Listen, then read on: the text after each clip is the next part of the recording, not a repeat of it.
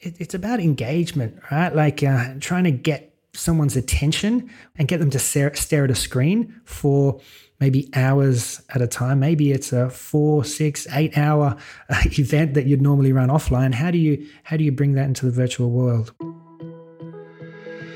Welcome to the Inspire Podcast, where we examine what it takes to intentionally inspire. I'm your host, Bart Egnall, President and CEO of the Humphrey Group. And if you've ever asked yourself, how can you develop an authentic leadership presence? Or how can you tell stories that have people hanging off every word? Well, then this podcast is for you. And it's not just for executives. This is a podcast for anyone who wants to influence and inspire others in their work, but also in their life. Hi there, and welcome back to the Inspire Podcast. First off, hope you're all staying safe. There are some encouraging news coming in from around the world as we flatten the curve, protect our frontline workers, and buy time to work towards a health solution, be it a treatment or ultimately a vaccine. So hope you and yours are staying safe and healthy during this radically new time. It certainly is a radically new time. We are finding that how we connect, how we communicate, how we lead, how we inspire is changing by the day. And if you don't know, we were running a free webinar series, and there's one happening the week of May the 14th on authenticity. You can watch it, and if you're hearing this later, it's probably on our website for free to re-listen to. So I encourage you to check that out. But as we think about changing how we communicate, one of the fundamental interactions of business, the conference, is likely to be changed until there is a cure or a vaccine for corona. And what will it look like? I speak memory when I think back to some amazing people who I've met at conferences, some amazing experiences I've had, like when I attended the Fred Leadership Conference. This is a conference on the future of executive education. And not only had the chance to meet some brilliant people in my field, but also to go into communities, see challenges they were grappling with, discuss leadership with them, and think differently about the work that I do. So what will conferences look like when we're not traveling, when we're not getting together in large crowds? Well, there are virtual conferences, and they're not just a virtual version of what we've been doing, but they're really different experiences of connection. And to look more at what they would be like, but also what it takes to be successful in speaking at one, I was pleased to welcome Liam Austin on my podcast. He's an Aussie living in Malta, and he joins me to talk about the business that he had built, perhaps with great foresight years ago, hosting virtual conferences. Hope you enjoy my podcast today with Liam Austin.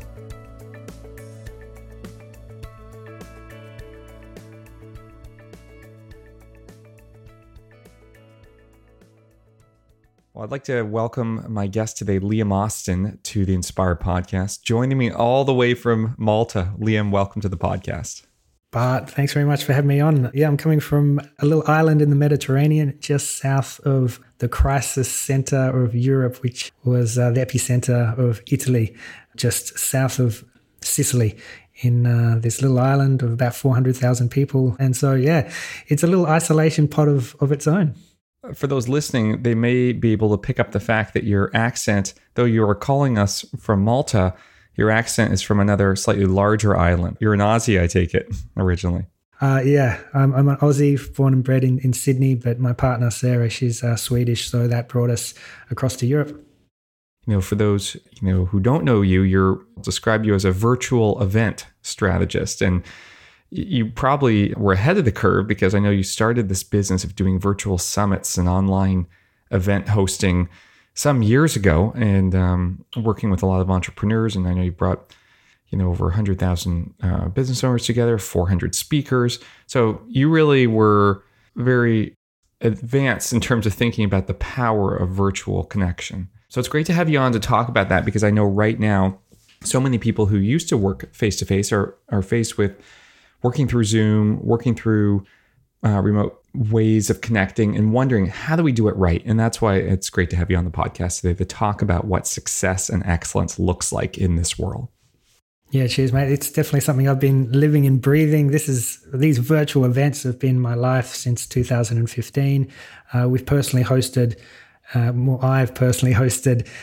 17 of these virtual conferences. So when I say that, 20 to 40 speaker events across multiple days, 3 to 5 days, even up to 10 days in some cases. So I've tried and tested a few things myself as well as for clients. So excited to share some of those experiences with everyone. Yeah, so let's go back to, you said you started in 2015. What was the genesis of this virtual event business for you?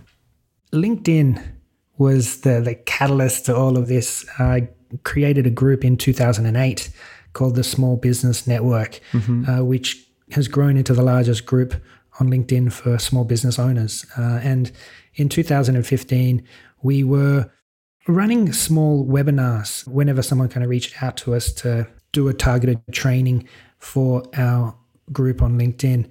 And I started to notice that there was a trend where LinkedIn as a topic for these webinars were getting the most interest, most number of registrations. And then if the presenter of the webinar was actually selling something at the end, we were converting them at the highest compared to other topics we were covering. And I realized then that, we're getting a trickle of registrations, 100 maybe if we were lucky on a weekly basis, and then it would kind of dry up. And I thought that, we can see that LinkedIn, there's a demand for more information on this. Why don't we bring together all of the experts, all the top influencers who are generating leads from LinkedIn and growing their business off the back of this platform together in a conference that we run virtually. At the time, I was in Australia. Most of our audience with the LinkedIn platform in that group were in the US, and still most of our audience are in the US today.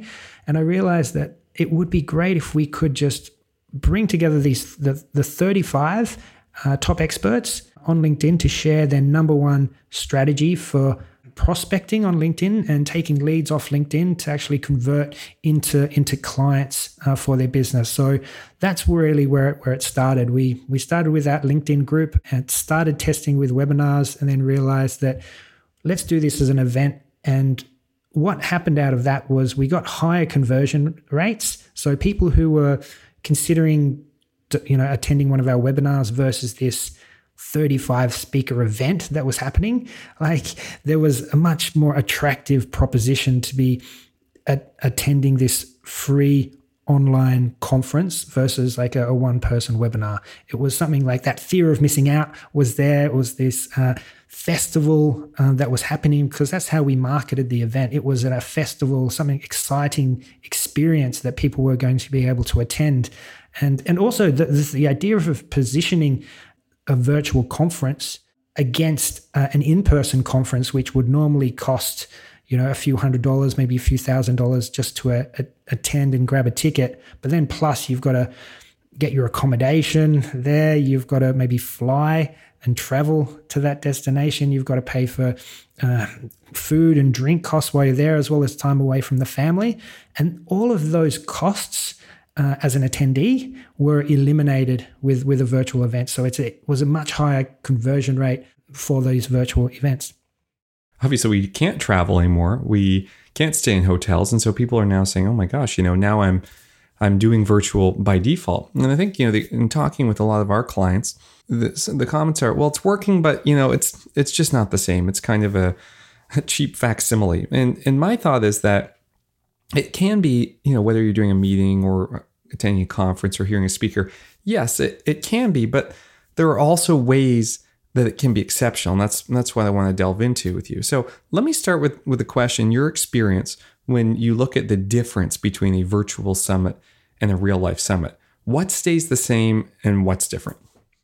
A really interesting question. And it really depends on, the type of event you're running offline. Is it a free event? Is it a paid event? If it's a paid event, is it, $10, $20 to attend, or is it, thousands of dollars?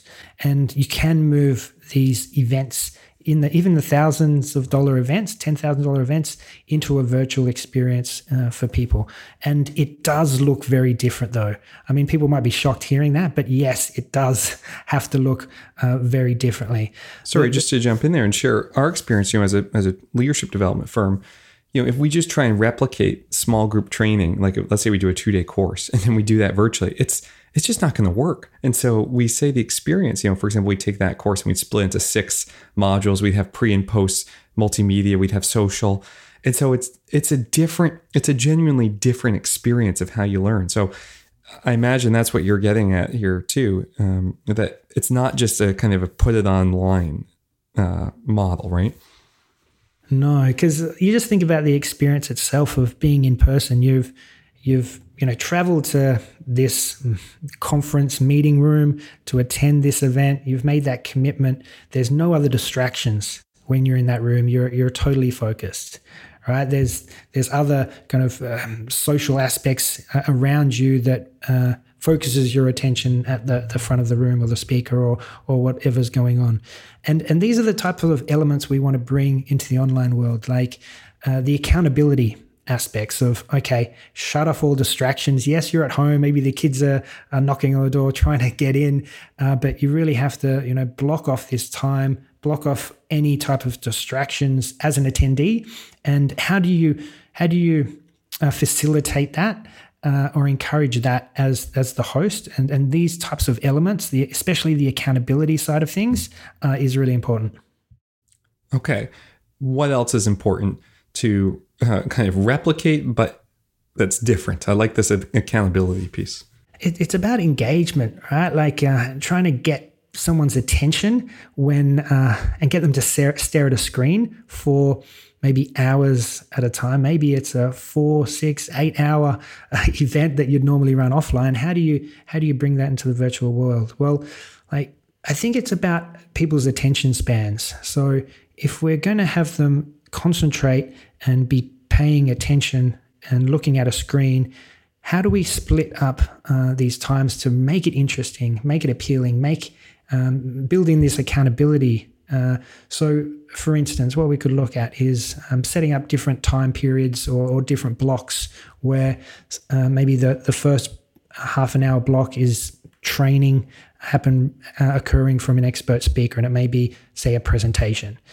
Then the second half an hour block will be a Q&A where the audience is able to ask questions to the speaker. And then maybe perhaps the third block is people being paired off or grouped together for an assignment or a workshop where maybe there is some accountability built in, where if you weren't paying attention, you're going to be letting your group down and other people around you.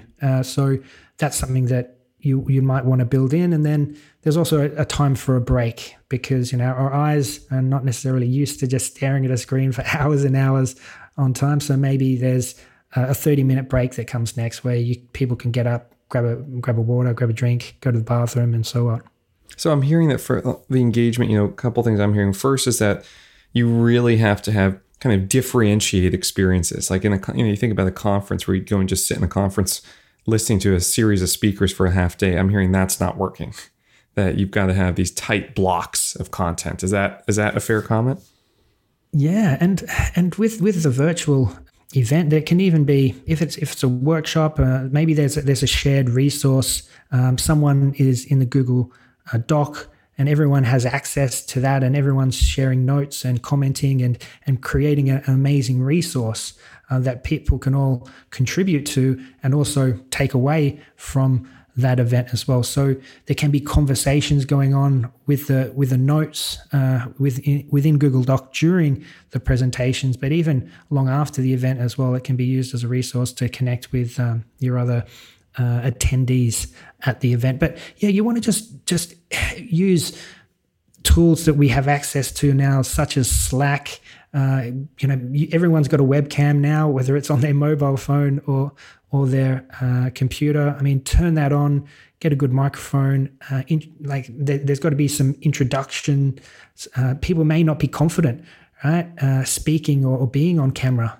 So maybe there's some challenges that you'll need to overcome, and maybe it's the tech setup and maybe doing a test run or a kickoff event, which really may be just the opportunity for people to come on and feel comfortable about being on camera and finding out what your event's going to all be about. Yeah, I never would have thought about that. I mean, you think about people, if you come to a conference, you're probably comfortable being there. But if you come on camera, it's a whole different kind of set of stresses, and your setup and your tech. And I've noticed, now that we've been doing a lot of Zoom, that when you're in large group Zooms, like kind of the Brady Bunch squares, people are very reluctant to comment right away. So how do you get that engagement? You mentioned, you might have a keynote speaker and then you have a Q&A with them. What's the key to getting people to interact?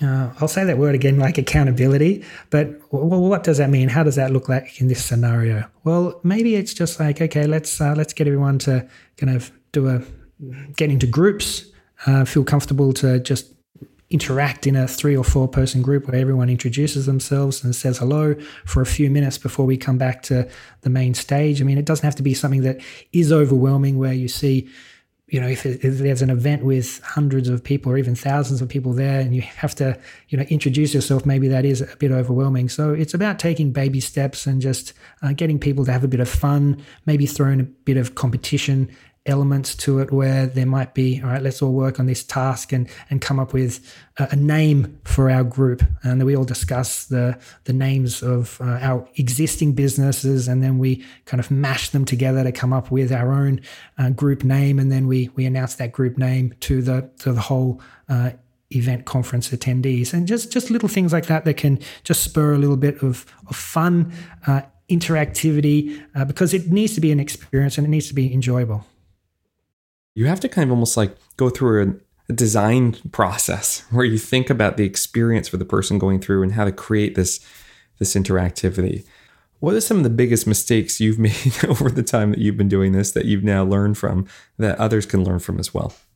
Yeah, this is a great question, and it's something that I see happening again and again, and even with a lot of the people and companies coming online now and trying to replicate their offline events online, is that they haven't really strategized and thought out the whole process and the structure of how their event will work online and what's the best experience for that.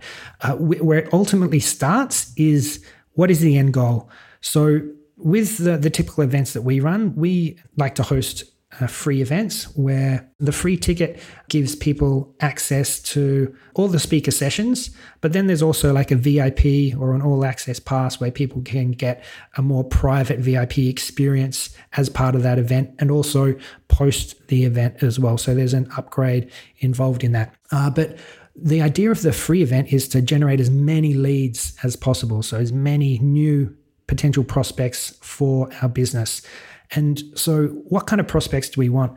So we're thinking about, what is that end goal in mind? What is that main product or service or program that we want to sell off the back of this? What is that? Has it been validated?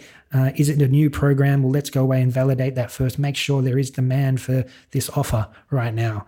And then we reverse engineer the funnel. So we work our way back from that and say, okay, well, designing and crafting this event, how do we do it in such a way that we will attract our ideal clients for that end offer? We build rapport with them. So we build our know, like, and trust factor with those attendees across the virtual event, so that by the time the end of the event has occurred, they've really got to know me. I've built rapport. They like what we're doing, and we've talked about this major problem that they have and how it can be solved, and then naturally being gravitated towards the solution that we're providing, which is that end high ticket product or service. And then we're putting people into that funnel, which might be a series of emails, could be a webinar in there as well, or other types of virtual events. Maybe it's a phone call or one-on-one strategy session to convert people into that high ticket offer. So number one takeaway I think that I want everyone to walk away with is think about the end goal in mind. Think about what is that high ticket offer that we have, and maybe it's a 10K plus when I'm thinking about high ticket offer. 10K plus might be a service that people pay $1,000 a month to get access to, whatever it may be. But think about what that end goal is in mind, and then we work our way back to design the positioning, the naming, the target audience for our events. What was maybe this is a funny question, but what was the least successful event you ran and why? Yeah, there's been a couple, and that's kind of the fun thing about hosting several of these events a year, is that we do get to test and try different things. And over the last 5 years, I've hosted pretty much 4 events a year, multi 20 to 40 speaker conferences, multi days, and so we've tested across a few different topics that weren't necessarily the right fit for our existing audience and our brand. And that was a big mistake in the fact that we were trying to push an audience towards something that wasn't really of interest to them. It was not really surveying and understanding what the audience needed and wanted at that period of time. So when we put them into the event, yes, we got a number of signups a lot smaller than what we normally did. So that really did hurt us. And then there was other events where we were trying to figure out, okay, well, what do we sell off the back of our event? Do we sell just this all access pass, which is that upgrade, that VIP experience? And we did that for early on with our first 4 or 5 events. And then we realized, well, we need to have maybe some high ticket offers off the back. So we tried packaging these events together into a membership and selling that off the back of these events. That was quite an experience. That was quite difficult because we didn't know how to intersect recurring revenue program into the purchase. Like, at what time in the funnel should we be exposing people to this? And we tested this with 3 events, and it wasn't until the 3rd event that we actually got success with it. The first 2 really failed. Like, the conversion rates were abysmal compared to all the other types of sales we did with our other events. And why is that? What was happening? Like, these people would come, like, what would the event be about? Like, what might I be signing up for from a content standpoint?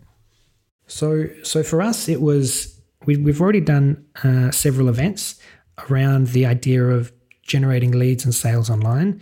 And so we knew that there was a demand from our audience who had already attended several of our events and had purchased individual VIP experiences from those events. So we thought, well, what if we package it so that people could purchase all of our past events as well as any new events that we would be bringing to market? They kind of bought a subscription, essentially. Yeah, it was a subscription, exactly. So it was a monthly membership to get access to all past content as well as all future content.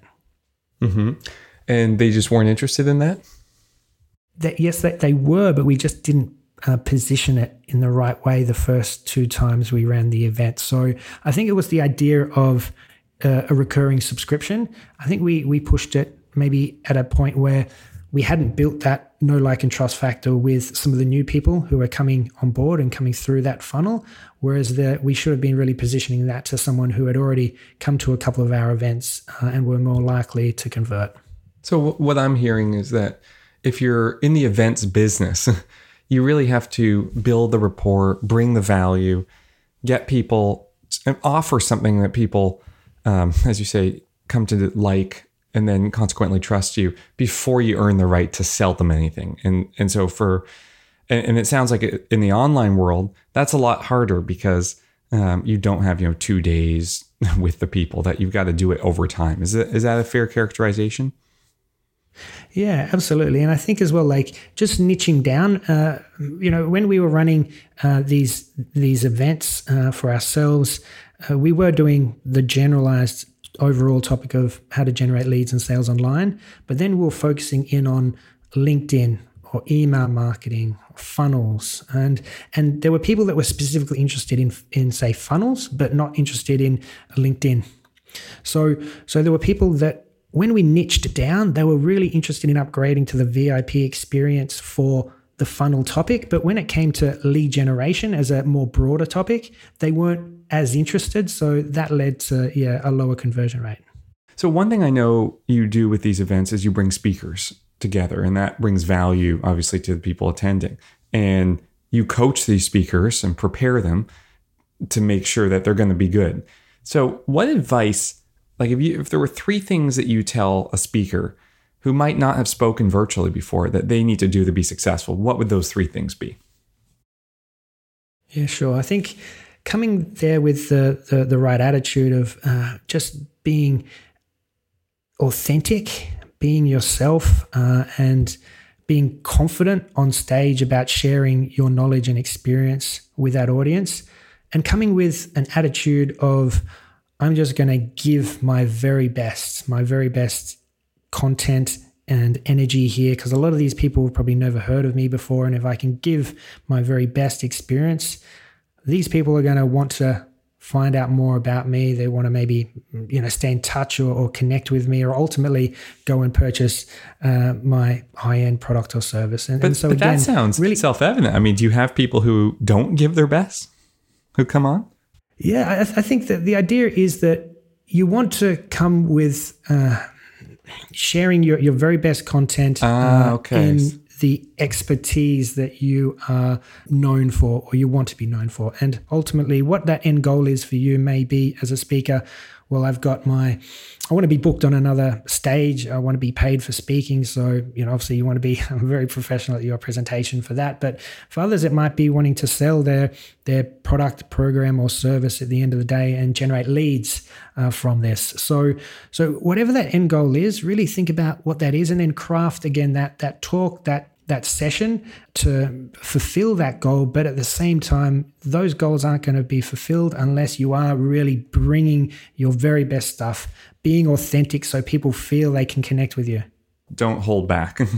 100%. Right. So bring your best stuff. Bring your best stuff. Be authentic. Think about your end goal in mind. If there were three, I'd probably say those three. And what would you say the three biggest mistakes that you see speakers make, aside from not doing those things? Coming unprepared, right? And not knowing the audience that you're talking to. Right. If you're coming to speak on any stage, whether that's a virtual stage, podcasts, or some kind of virtual event, or an in-person event, I think you really need to understand, well, what is your target audience and who you're speaking to? What are their major problems, concerns right now? And see if you can touch on some of those pain points for people and see how you can solve it for them. Yeah, and I think that's, preparation, we talk about that with our clients. There's no substitute for actually rehearsing it, and delivering it. And delivering, as you've alluded to through this discussion, it is different when you're using the technology, when you've got your room set up and everything. So yeah, you've got to put that time in. So Liam, I appreciate you coming on and taking the time from Malta to tell us about what it takes to build a successful virtual event and be a great speaker. How's your business doing now with the world on lockdown? Are you seeing a surge because the need to meet virtually? Yeah, definitely. I think when you see Google, Facebook, Microsoft, all these big corporations moving their in-person events to online conferences, then the world kind of sits up and goes, okay, well, this is now a viable option for us. And I've been doing this since 2015, and I know the major benefits really of running a virtual event are building your email list and audience, like actually gathering the list of names and ideal prospects to put into your funnel, building your own authority and rapport with that audience, connecting with the very top influencers in your marketplace. So inviting them to be speakers, sponsors, media partners in this collaborative event, which is your virtual conference, making money, generating revenue from your event. And that's like obviously an important one, right? And it's again comes down to, what is your end goal? Is it the making money from the events? Okay, well, let's bring in sponsors. Let's do virtual booths. Let's provide some VIP exclusive experiences for people and sell tickets to those. Or are we pushing people through up into your high ticket offer? So those four ones are really important. And the fifth one is making an impact. So if you're an organization that's really mission driven or purpose led, and you want to have a major high impact on your ideal prospects, then running a free virtual conference or event and bringing together the top 30 experts in your market and providing all this value for free, it can really put you and all the other speakers up on a pedestal and drive business for you now, but also as we come out of this lockdown period. Well, I appreciate you taking the time to share your expertise. If people want to learn more about what you do, maybe even attend one of your events, where would you recommend they go? Yeah, for sure. entrepreneurshq.com/summit. I've got a 23,000 word guide on how to create and run and host your first virtual conference. So that's free. It's a blog post. You can go and check that out. It is quite detailed, talks about all the tools and technology you can use, as well as how to find and invite speakers and influencers to be involved in your event. So entrepreneurshq.com/summit. Check that out. If people want to ask any questions, I'm open for that as well. My favorite platform is LinkedIn. I was going to say, I'm sure you're on LinkedIn. Yeah. So Liam Austin, look me up, send me a message. Let me know that you heard me and Bart on this conversation.